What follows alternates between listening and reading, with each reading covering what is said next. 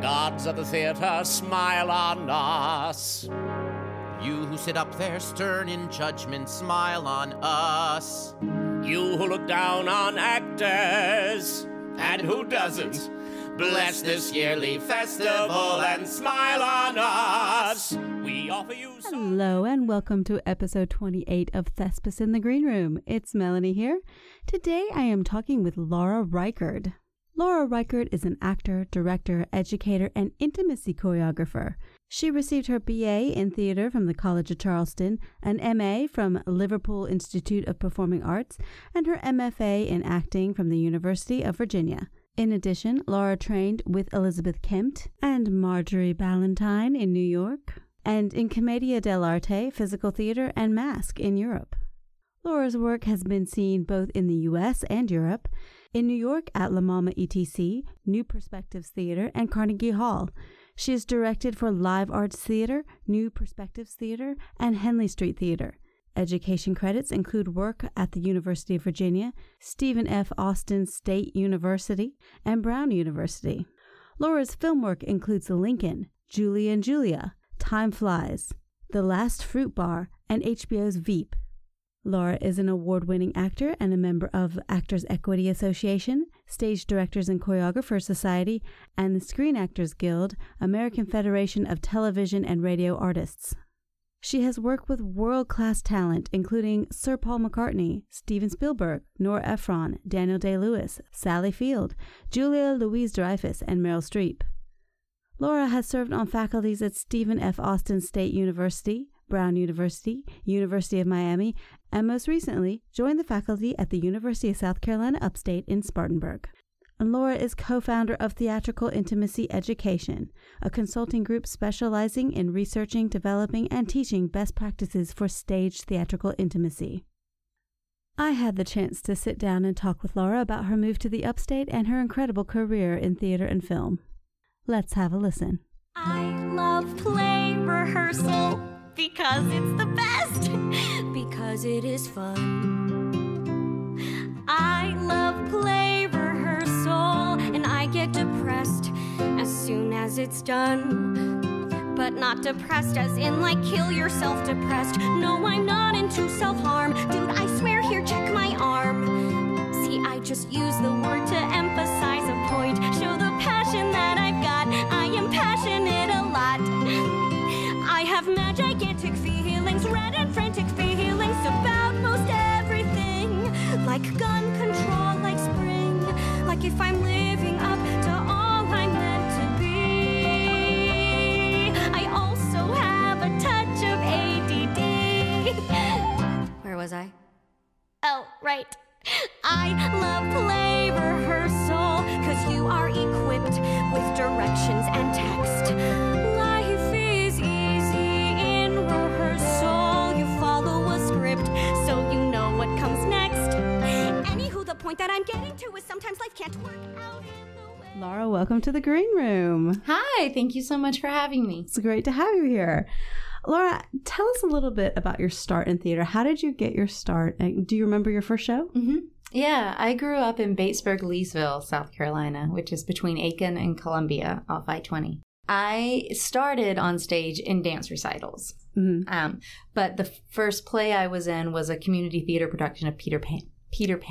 And I was a pirate. Oh, pirate. I love it. But Peter Pan, that's a good place to start. It's a really good place to start. It's funny when I look back now and I think about how into physical theater I got, because I look back to that show and actually it was very physical. Yeah. And I do want to talk about your journey through physical theater, because that's been a huge part of your career. Mm-hmm. But before we get to that, can you tell us a little bit about your journey growing up in South Carolina and attending the College of Charleston, and then going off to New York and Europe and all these exciting adventures you've been on? Sure. Well, growing up in South Carolina, there weren't necessarily a lot of opportunities for professional training in theater in Batesburg, Leesville. And I had an amazing, wonderful mother who went out of her way to see that I was exposed to professional theater, but also that I was exposed to training and craft. So I would do summer programs at various schools, like North Carolina School of the Arts and Brevard College one summer. And so she would always find art artistic camps for me. And then in high school, I was an apprentice at Thespis Theater in Columbia, South Carolina, and that changed my life. My mom used to get teary-eyed talking about it because that's where I found like my tribe and found other high schoolers that were like me. And they had us really involved in the shows, and we worked backstage on the shows. We were paid to like run the light board. So we were treated as professionals. I mean, we were paid like $75, but we just thought it was the most amazing thing in the world. And that had a profound effect on my life. And I really wanted to go to one of the top conservatory programs. And I got in to a number of those, but I was a first generation college student and we didn't really have the money to go to Boston University. Right. And I was offered almost a full ride to the College of Charleston. And I remember talking to Jim Thigpen at Thespis Theater as he was arranging flowers and talking to him, and he encouraged me to not take on all of that student loan debt and to go to the College of Charleston. And I did, and I'm so glad I did. I had a wonderful experience there with wonderful faculty and students who are my best friends to this day. And from there, I moved to New York City and started a career. Did you go right after college? I did. I graduated a semester early from college, so I worked for like a year and did theater in Charleston and saved money and moved to New York City with Sandra Garner, who's now a producer in New York and the godmother of my children. Aww. we found an apartment and we moved up there, and I started auditioning and waiting tables, and one thing led to another. Yeah, it's a very normal New York story for a lot of artists. Yeah, they wrapping up college and then heading up there. Can you tell us a little bit about your inspirations? Who inspired you as you were coming up? Honestly, my main acting teachers, who all happen to be women, which now that I look back, I realize how unusual that was. But Joy Vandervoort Cobb at the College of Charleston was a huge influence and is still a mentor to me to this day. And then I had the great luck to work with Elizabeth Kemp, and I trained with her in Strasberg technique for over a year in New York. She's gotten a lot of recognition recently because she coached Lady Gaga on A Star Is Born, and she was Bradley Cooper's private acting teacher, and she passed away of cancer last year. But she was a huge influence in my life because she took kind of that sort of severe side of Strasberg's teaching and brought humanity and kindness to it. And then I trained with Marjorie Ballantyne and Stella Adler technique. And Marjorie has an amazing studio in LA now with tons of actors working in LA coming out of it. And she was just a force of nature. and she took acting and she made it so concise, and she taught me these incredible script analysis skills, and just so I got this wonderful way to open up emotionally from Elizabeth, and then I got this really practical tools for digging into the script from Marjorie. And so all three of these women, Joy, Elizabeth, and Marjorie, I feel so blessed that I got to work with them. And they honestly have been my inspiration, which might be why I kept coming back to teaching, is that they also happen to be teachers as well as professionals in their field. That makes sense.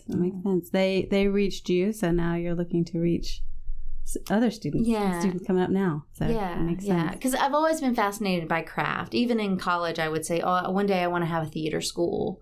So why we approach theater and the different ways we approach it and the different methodologies. I'm just fascinated by all of them and how every actor has to still find what works uniquely for their instrument. Right.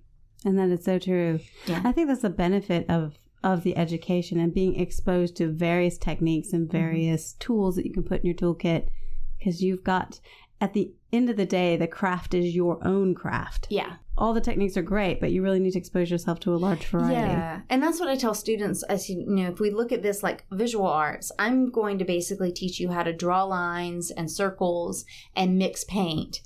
But what kind of artist you become is up to you. Like Picasso, Van Gogh, Monet, they all knew the basics, but the artist they became was their choice. And that's what you're going to have to sort out for yourself as well. Yeah, absolutely. That's a really good way to frame it. That makes a lot of sense. I love that. It's great. And a big part of your practice, as we mentioned before, is physical theater. How did you come to physical theater, and what drew you to that area of theater? It's kind of a fun story. I was at an audition in New York for a movie, but I had just been cast in a kids show by Dodger Productions that was going on tour around New York to promote the Broadway revival of Into the Woods with Vanessa Williams. All right, so it was that one. And I had just gotten the script, so I was waiting for this audition, and an actor was sitting beside me at the audition, and I looked over and saw that he had the same kid script that I had. And his name was Matt Wilson. And I said, have you been cast in that show? And he said, yeah. And I said, me too. And we started talking about the audition, and he said, well, I just used all my commedia dell'arte in the audition, and they loved it. And so where can you go? I mean, I knew what commedia was, but I was like, where do you go train for it? And he goes, oh, well, I work every year with Antonio Fava in Italy. You should come. I kind of plugged this in the back of my head, and about 3 years later, I had come back to South Carolina because my mom was suffering with breast cancer, and I had been her caregiver for quite a while, and she was doing well, and she said, I want to do something for you because you've really been here for me. And I just remembered, I said, I want to go to Italy and study commedia. And she was like, well, let me help you do that. So I went to Italy and studied commedia dell'arte and fell in love with the physical side of that. And that led to me eventually going to do some training with Oden Theater in Denmark. And then that also led to my interest in biomechanics, which is why I chose to go to graduate school at the University of Virginia, because Marian Kubik is one of the only fine biomechanic teachers in the country. So that's how it got started, this conversation at an audition in New York, and led to this, deep interest in physical theater. And I've done some Lecoq training with Dodi DeSanto out of Washington, D.C., and some commedia training with Christopher Bays and Carlos Garcia Estevez. So I continued my physical training with other people once I started, and then started incorporating that into my work as an actor. And then that also moved me into becoming a movement specialist, where I teach stage movement classes, and then I also coach movement in productions as well. Can you elaborate a little bit on how does movement coaching and physical theater play a part in kind of your standard play? Like if you're going to do a Neil Simon, how would a movement specialist be utilized for a show like that? Yeah, with a Neil Simon piece, say we were doing Barefoot in the Park, we might specifically look at the time period of it and how that time period affects mannerisms, behavior, movement, because people, what year was that set? The 60s? Yeah, I think it was the 60s. Early 60s. Yep. There is still a definite period movement of that time. I mean, even the 80s is now period. Look at it. So one thing you could go in is help coach with period movement. But another way that stage movement specialists really help is helping actors understand how they can find the physical action in their body that can then help them respond with the correct emotional response. So actors sometimes often think that it's all about them having to pull from themselves, where the body knows what to do when it's under the right imaginary circumstances, but you have to let the body be there. And sometimes finding that physical action in an imaginary circumstance, they just need somebody to help build the bridge for that. So in Neil Simon, how physical comedy works in that text and that pace of piece to get to that truthful emotional response is going to be different than, say, working in a Tennessee Williams piece.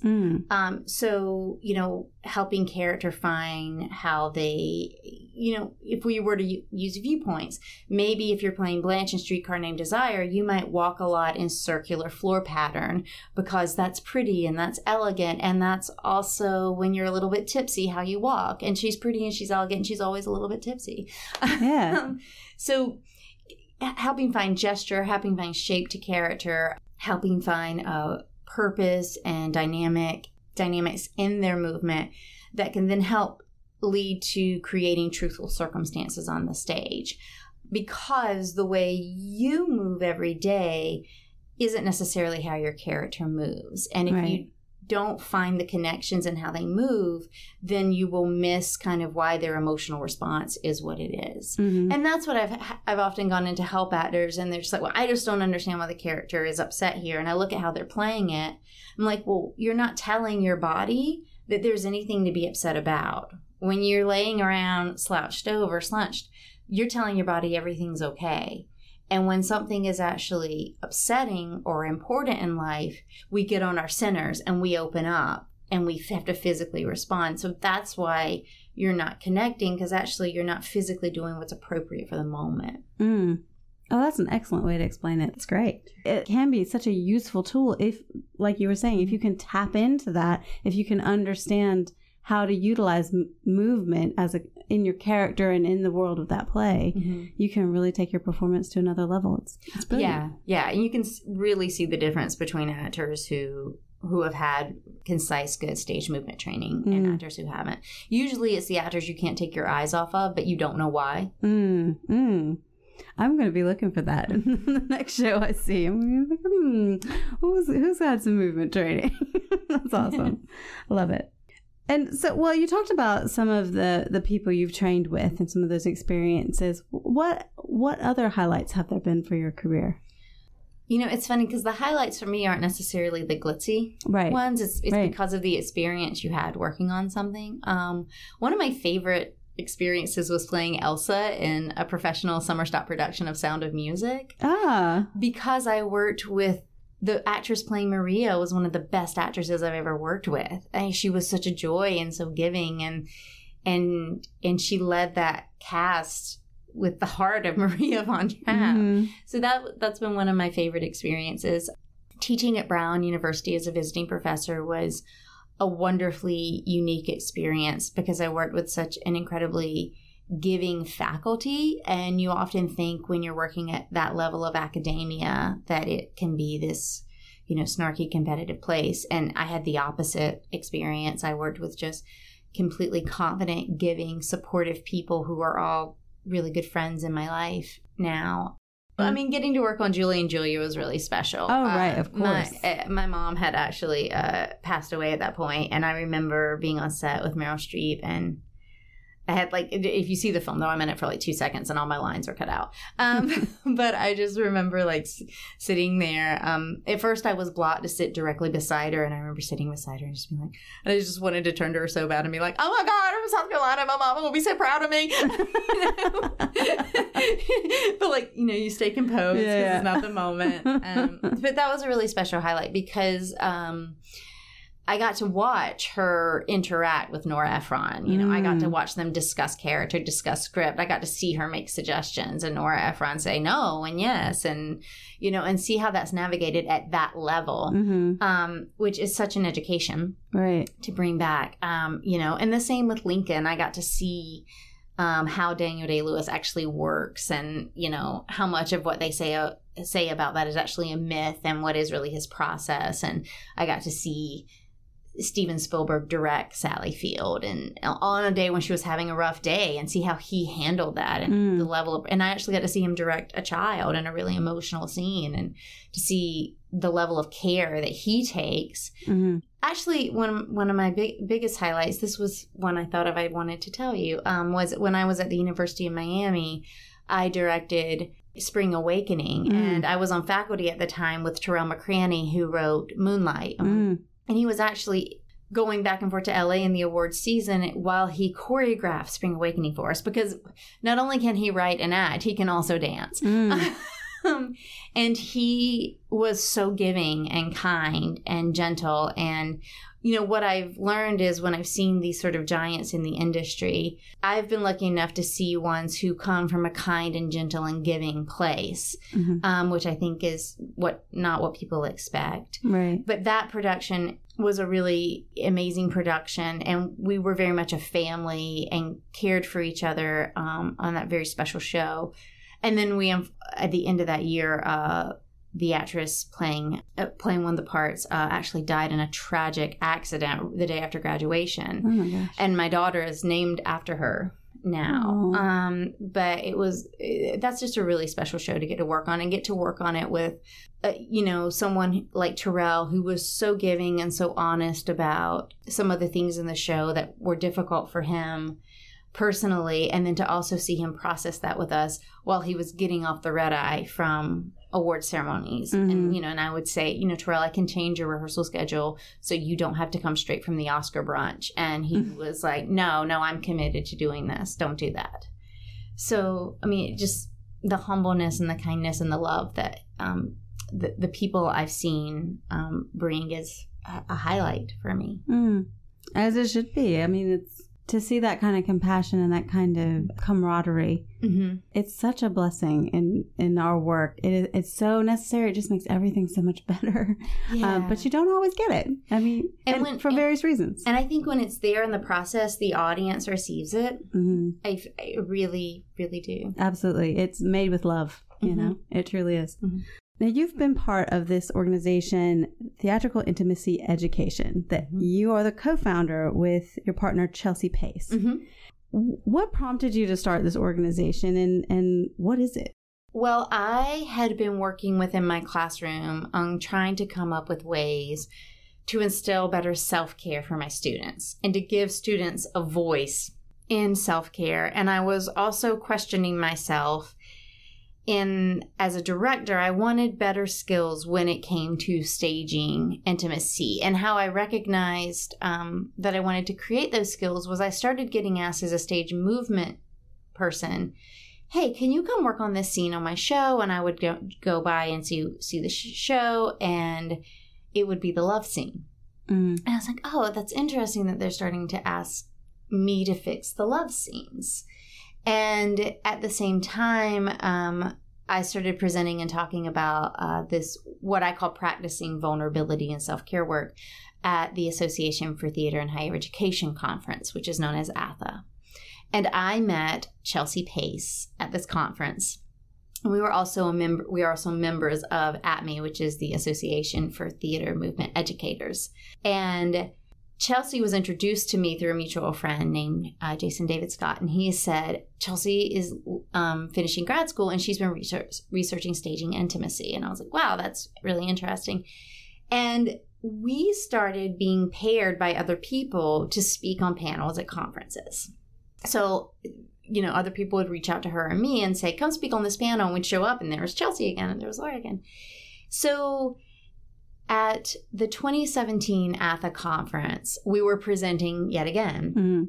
And I had just done a presentation on my own for what's called the pre-conference directors. And it was a mix of this work I had learned from Chelsea and a mix of the work I was doing. And immediately people, and this was, right before the Me Too movement, people at that pre-conference started inviting me to come teach at their universities. Can you come be a guest artist? Can you come do this work? And I was, well, sure. I mean, this is just something I do in my classrooms. But yeah, or okay. And I went to Chelsea and I said, Chelsea, people are really interested in what we do for our research that we are just doing out of our own interest and wanting to be better educators. And I said, we need to make a Google hub or Google spot for people, I think, to find us. And she was like, I've been thinking the same thing. So she was having the idea at the same time. And so she said, let's sit down, let's make a website. And we talked through everything there. Like, okay, let's see where this goes. Well, people will know how to find us now. This is where we can share the information. Great. And that's really how it got started. Like, it was no grand business plan, no money-making idea. It was, people want to know what we do, so let's form who we are and start researching more together. And so we did. We formed it. We created Theatrical Intimacy Education, and we spent, the next year and a half, we meet every week, sometimes twice a week, putting together a training program, pulling it from our research, researching more things. Because the benefit of me and Chelsea both being educators as well as people who work in the educational theater is we get to see how these practices are working immediately in the classroom or in a rehearsal process. And we can come back and tweak them, let them grow. We can bring questions that we get every day and come back and see how we can answer those questions and make the practices better. So that's how we formed. For Chelsea, digging into the research came out of her just wondering, like, why has no one told me how to stage this kiss? I'm being assigned this kissing scene, but no one's told me how to stage it. So out of just sheer curiosity, So that's how we started. So really through education, once again, the Association of Theater and Higher Education brought us together. And now, it's this very formalized business and, we've done the paperwork and people are interested and they want to learn the work. And so we're just now looking into how we grow. And every time we teach a workshop, we go back with more questions and we develop more skills. And we tweak things and change things and hopefully make it better and more accessible and really, really practical. Our work is really practical. And there's a reason we say ethical, efficient, and effective, because we want you to be able to walk out of the room with us and walk into your classroom and say, hey, I got these skills and I can immediately bring them into the room for best practices. Would you say it's about making rehearsal and classroom environments safer? I think that's a byproduct of it. I think that it absolutely does make it safer. I think I'm going to give you the little speech that I give at the beginning of all our workshops. Okay, yeah. But it really sums up for me what's at the core of this. So we always say, your mind and body is your instrument to the actor. This is your instrument. You have to take care of it. Mm-hmm. We say that all the time. So let's look at that metaphor literally. If the violinist shows up for rehearsal, or when the violinist shows up for rehearsal, her violin is in a case, it's protected. She gets there in time to take it out, to polish it, to tune it, to warm up, to make sure the strings on her bows are all there. She gets that time with her instrument. And then if rehearsing with the conductor were to say, hey, I think you should throw that instrument down and step on it. That's going to make the sound I need here. The violinist would easily be able to say, no, that's not going to work. And nobody would think they're a hard to work with musician. Right. So, and then maybe the violinist would say, what do you want artistically? What sound are you going for there? And let me see if I can make that without damaging the instrument. Mm-hmm. And adding that voice into the pedagogy of theater and into the profession of creating performance is what this work is about to me. Because so many people in this industry are afraid of being hard to work with. And I believe that's because we are in a yes and profession. Mm-hmm. So they get confused about when is it an okay time to say, no, we need to talk about this. Because the confusion lies in, if I say no, I need to talk about this, do I look like I'm not an actor who will say yes to anything creatively? And that is not the case. If we want boundless creativity, we have to have some boundaries. Mm-hmm. And that's what this work is about. What is the space? What is the breathing room to say, hey, we can get what we need to get artistically, but we can do it without damaging your instrument, which is your mind and your body. So what are the tools and skills for the actor and the person in power in the room, the director, the stage manager, the teacher? How do we honestly know when we're getting consent?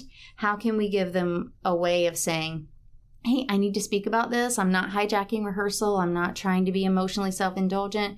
It's just what you're asking might damage my instrument, so we need to find another way of doing it. Or, hey, I have a boundary here. This is my boundary. You don't need to know why it's my boundary. And we can get what you want creatively, but we're going to honor my boundary. And that's what's at the core of this. Does that make things safer? Yes, sure. Hopefully, does that curb inappropriate behavior by people with power in the room? Absolutely. I think it does. I think it makes you reflect on the responsibility of having power in the room. So that's really the core of what it's about. That's good. I think that's very clear. I love the analogy of the violin because that makes sense. Mm-hmm. People can see that as a physical thing. And I do think we're kind of, at least when I was coming through the early days of drama school in my life, it was very much, you obey. You do what you're told, you obey. You get through it no matter what. Right. You can't have say. I think that the reason that has found its way into the industry is that's kind of if we look at the people who laid the foundation, particularly for American theater training, mm-hmm. Going back to Stanislavski and mm-hmm. then Adler, Strasberg, Meisner, Michael Chekhov, Bobby Lewis, great acting teachers laid an amazing foundation for us, but they weren't concerned about your self-care in the moment. Right. You know, they were going to get the performance no matter what. And that intensity got laid into our foundation. But we evolve, and we are now at a time in our industry where we can sit back and say, oh, this has been missing. So how can we get this in? Right. And I think it is about time, because there's no reason we can't take a moment for the self-care, because that, again, that's the instrument. And even if you're a director or producer or music director or whoever you are, if you want to look at it as a product as opposed to human, fine, but you're going to damage your product. Yeah. Well, or if you want the product to be out there and be repeatable, the process of getting there has to have some space to breathe in it. Right. Exactly. So this is excellent. I'm so glad that this work is out there. Yeah. Not just for the intimacy and the sexual nature and the very vulnerable place that people can get, but just for that, having this mindset even when it's not about a sex scene or a nudity or something. I had a student the other day, so we have something we call button in theatrical intimacy, which is a word we encourage you to say at any time in rehearsal or in class if you feel like there's a moment that you need to check in, maybe about choreography, or if you need a moment of self-care, and you need to make the teacher or the director aware of that. And I had a student recently, I was so proud of her. We were dealing with a fake gun in the scene. I mean, for the characters, a real gun, but a fake gun. And she started to say, button, button, button. And I said, you need to step outside. She said, yeah. And we walked outside, and it was clear. She didn't even have to say anything. And I said, you don't want to do a scene with a gun in any way. And she said, I can't. I said, oh, and she went to explain. And I said, you know what? You don't have to tell me why. It's clear that you're not in a place to deal with this with your imagination or even with a prop. And that's okay, because it's class. So we're going to pull this scene. We're going to get you a new scene. I'm the teacher. I'm in charge. It's fine. And you get to be a great example to your classmates of how you can take care of yourself in your training. And then we checked in about, was she taking care of the issue in the appropriate ways, and did she need my help in doing that? But she never had to tell me her story. She never had to tell me why. All she had to let me know was, I can't do this right now. And that was fine, because guess what? There's a million other scenes that I can pull for her to work on that don't deal with guns in any way. Right. But the old school mentality is, no, if you can't deal with this, then how are you ever going to be a professional? Right.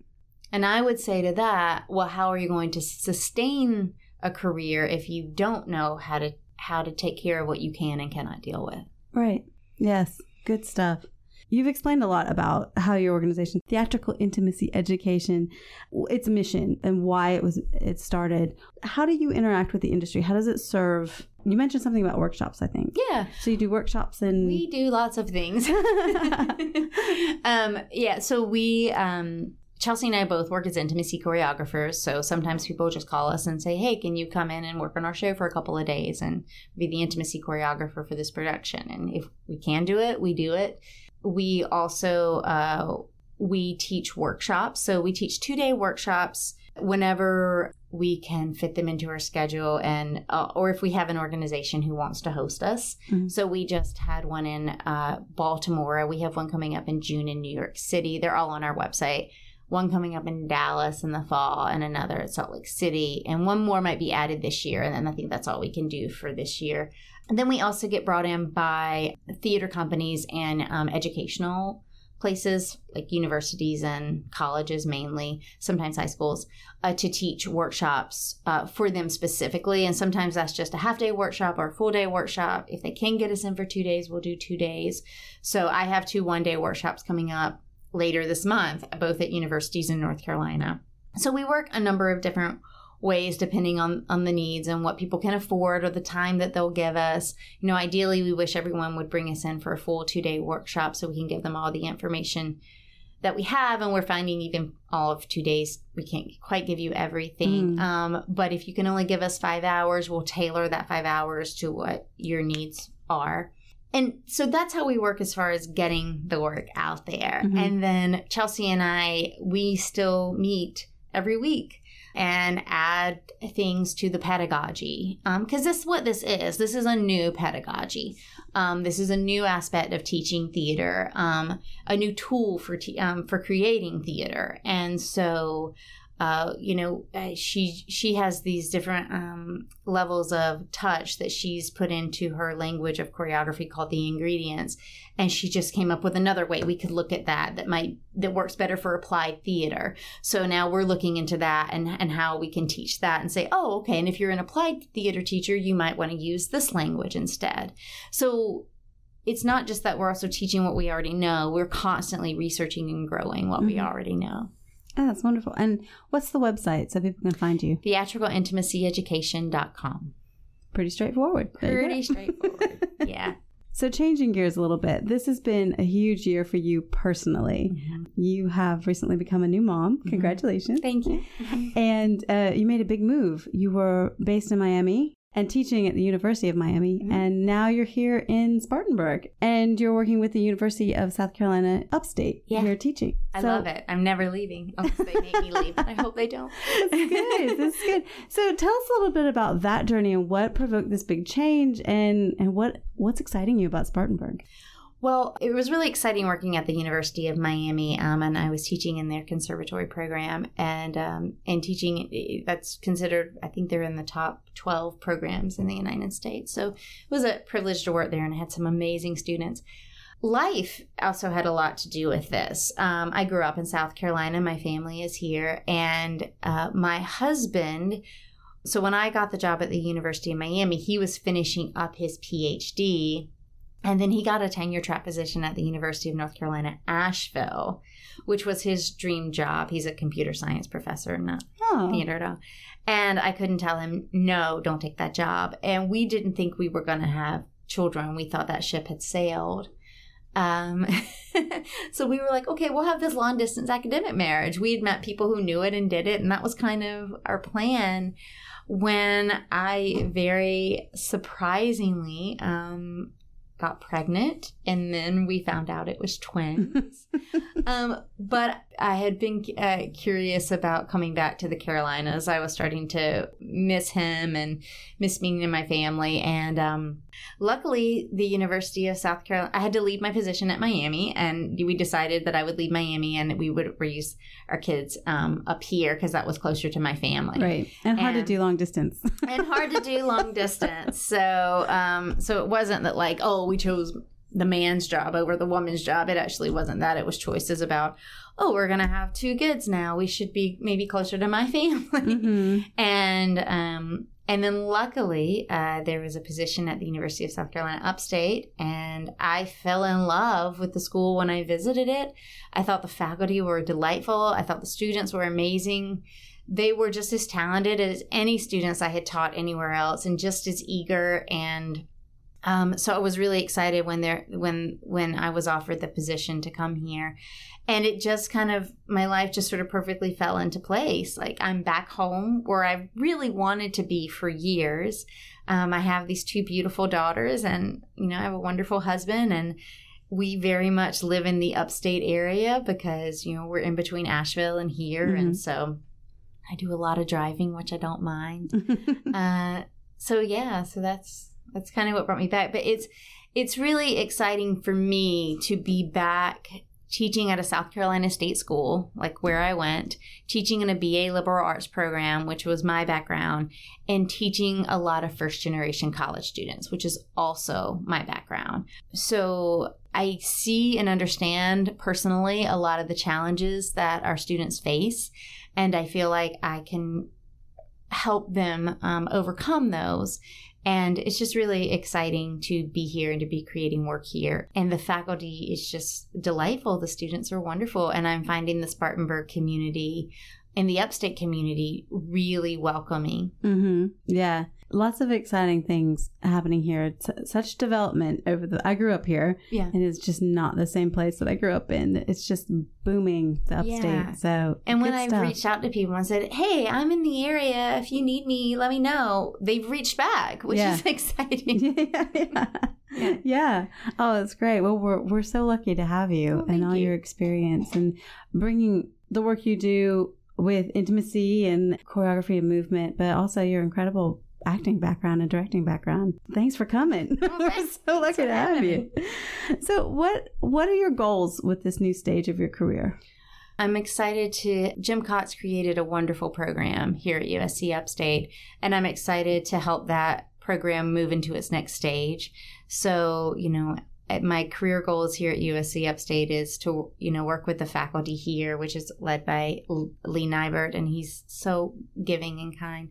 We're looking into growing the program, getting more students, getting more publicity for our shows, building our audiences, building more diversity in our seasons and in our curriculum. So, that's some of the big goals at the university, which I'm excited about. And theatrical intimacy is a part of that. That's part of my academic research that, my goal for it is for it to serve as many people who want to be served by it, and just to continue researching these practices so we can get dangerous, exciting, brave performances without traumatizing the people creating them. So how theatrical intimacy education grows, I don't have a specific, this is what it has to become.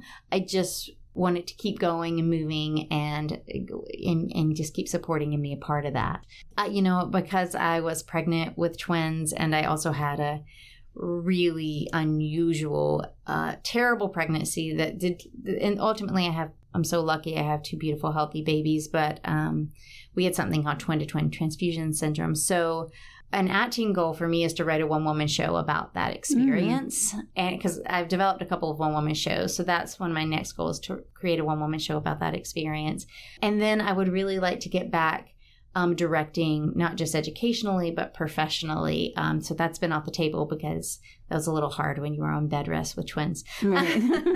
But I'm looking forward to getting back to that part of my career. And luckily, USC-Upstate will give me my first opportunity. I'm directing Anonymous by Naomi Iizuka here in the fall. And then I'll be directing Three Sisters here next spring. So directing will be back in my life, which I'm excited about. Ooh, exciting. So those are my career goals. Yay. No, good goals. Oh, and some Chekhov coming. We like that. I don't think I've seen Chekhov in the Upstate in a while. Oh, so, okay. Yeah. Well, that's cross your fingers. Yeah, no, I'm excited. Well, that's some projects coming up in the distant future. Is there anything coming up sooner that we should be on the lookout for? Well, this Thursday at USC-Upstate, How to Succeed in Business is opening at USC-Upstate. So please, although I wasn't directly involved in that, a lot of the students on stage are my students. So please come and support them, see it. It's a really funny, great show. In the meantime, Theatrical Intimacy Education has their next 2-day workshop in New York in June. And we are currently in the process of trying to find a time to host a 2-day workshop in the region. Ooh, so that would be great. Just so you know, we're working on that. Yeah, right now in the moment, I'm just looking forward to weaning babies off of bottles. That's another personal goal. Well, that's a major project. So excellent. Well, thank you so much, Laura. This has been a great conversation. Thank you.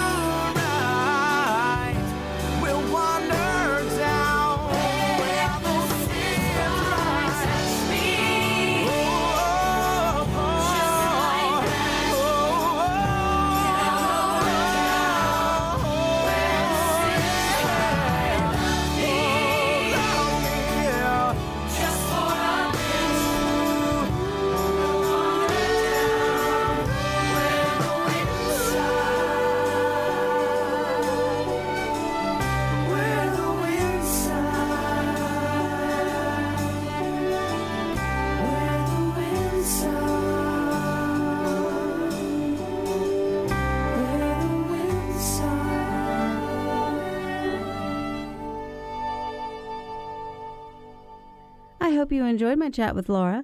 She is certainly an asset to the Upstate theater community, and I, for one, am looking forward to engaging with her work. And of course, much work is happening on the Upstate stages this weekend, so here are the show listings. Another boat in another show. In Billy posted a Baltimore. A chance for stage folks to say hello. Another opening of another show. Another job that you hope at last. Now playing in the Upstate of South Carolina for the week of April 7th, 2019. The Shoestring Players at the University of South Carolina Upstate in Spartanburg opens How to Succeed in Business Without Really Trying on Thursday, April 11th and runs through Sunday, April 14th. The Spartanburg Youth Theater opens Junie B. Jones is Not a Crook on Friday, April 12th and continues with 2 performances on Saturday, April 13th. Greenville Theater opens Leaving Iowa on Friday, April 12th and runs on various days through Saturday, April 28th. Newberry Community Players Young Players opens Stranded on Friday, April 12th and runs through Sunday, April 14th. Greenville's International Ballet opens Cultura on Saturday, April 13th and continues on Sunday, April 14th. And continuing this weekend, Oconee Community Theater in Seneca continues A Bad Year for Tomatoes on Friday, April 12th and runs through Sunday, April 14th. Abbeville Opera House continues Hank Williams' Lost Highway on Friday, April 12th and runs Fridays and Saturdays through April 20th. North Greenville University continues Taming of the Shrew on Thursday, April 11th and will continue through Saturday, April 13th. Furman University Theater in Greenville continues John Proctor is the Villain on Thursday, April 11th and runs through Sunday, April 14th.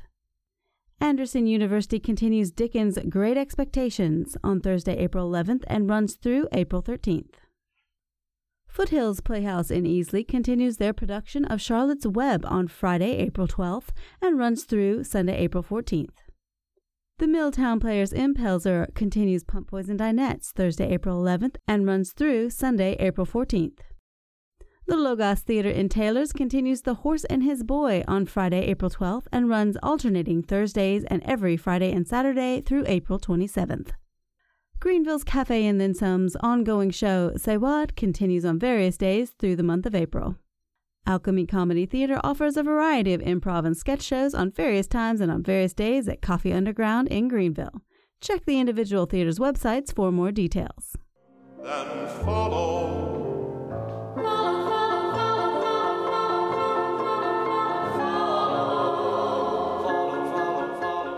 Hello there, theater people. We hope you are enjoying spending time in the green room. Want to stay updated? Like and follow Thespis in the Green Room on social media. Find us on Facebook, Twitter, and Instagram at ThespisG. That's @ThespisG. ThespisG.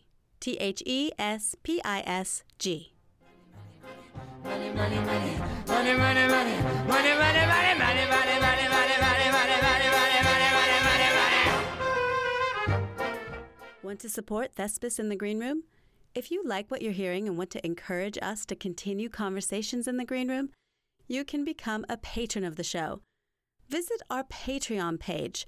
That's Patreon, patreon.com/ThespisG. And donate today. No amount is too small, and every little bit helps. Patrons will receive special content and audio extras through our Patreon page. Check it out at patreon.com/ThespisG. Good night and thank you, whoever. We are grateful you found her a spot on the sound radio. We'll think of you every time she... Special thanks to Dick Stevens of Stevens Magic and Fun. He can be found on Facebook at Stevens Magic and Fun. Thespis would like to extend a big thank you to our fellow podcasters Teddy and the Bassman for their help and guidance. Listeners can find Teddy and the Bassman at teddyandthebassman.podbean.com or through podcast players, iTunes, Google Play, and Stitcher. Thespis in the Green Room is a Courageous Crossings production. Music used in this podcast is licensed by ASCAP and BMI. What comes next? You've been freed. And that's all from the Green Room today. We'll see you next time.